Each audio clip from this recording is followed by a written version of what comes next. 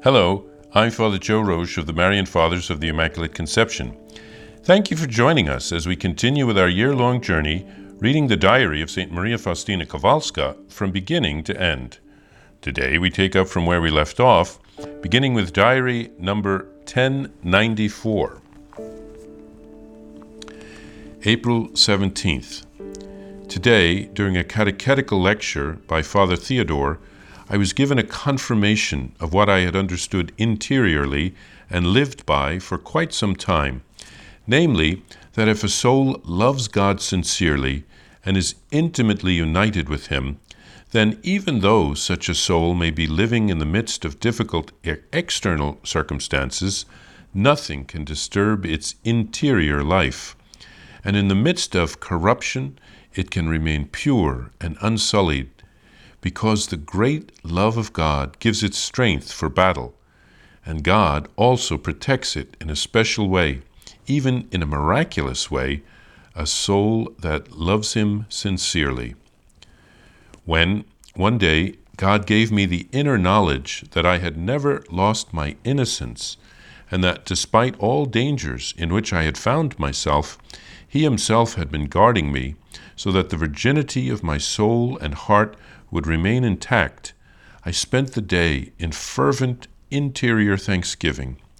I thanked God that He had been pleased to protect me from evil, and also for this, that I had found favor in His eyes, that He Himself had given me assurance of this.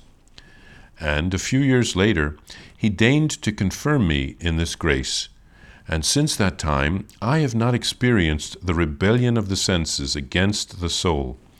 I have written this down in greater detail elsewhere in my diary. See paragraph number 40. As often as I recall this inconceivable grace, a fresh flame of love and gratitude to God bursts forth from my heart, and this same love leads me to complete forgetfulness of self. Since that time, I have been living under the virginal cloak of the Mother of God. She has been guarding me and instructing me. I am quite at peace, close to her immaculate heart. Because I am so weak and inexperienced, I nestle like a little child close to her heart. Although God has confirmed me in this virtue, I am, however, constantly on the watch and fear even my own shadow, but this only because I have come to love God intensely. This grace from God was given to me precisely because I was the weakest of all people.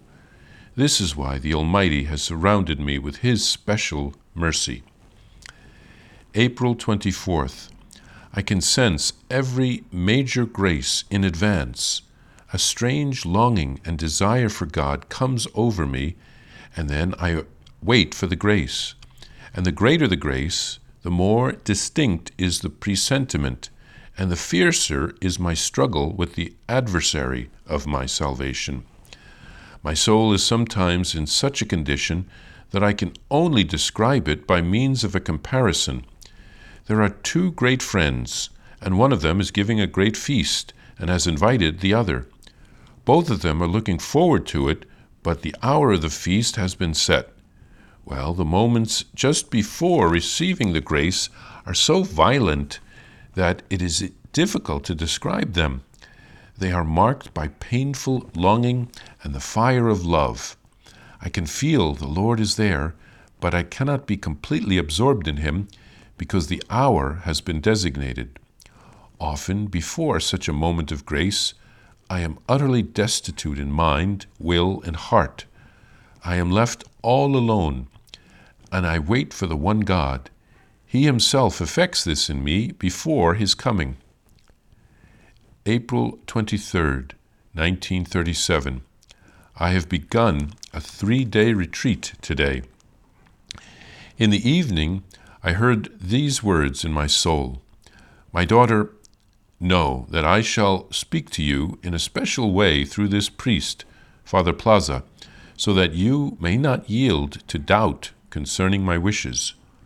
Already in the first meditation, my soul was struck by the following words of the priest: I must not oppose God's will and God's designs, whatever they might be.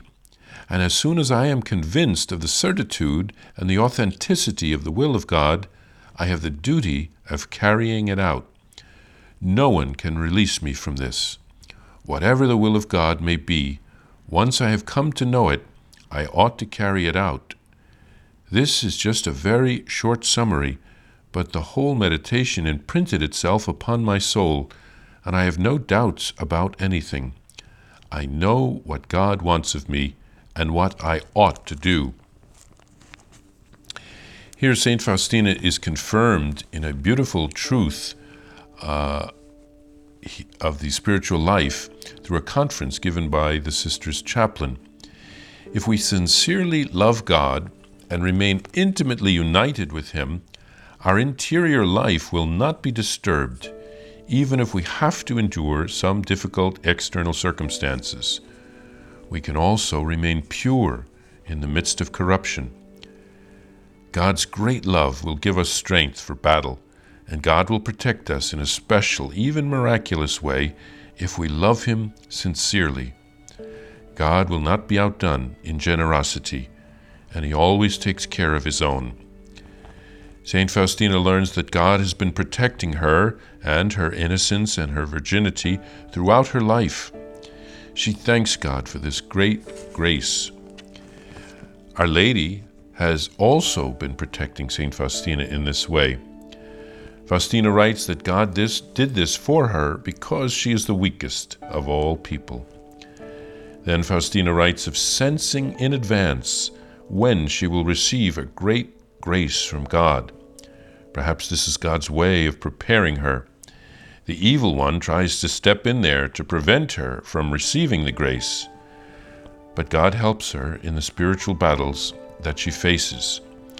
And she also learns that once she understands God's will, she has to carry it out. That is what God wants of her and of all of us.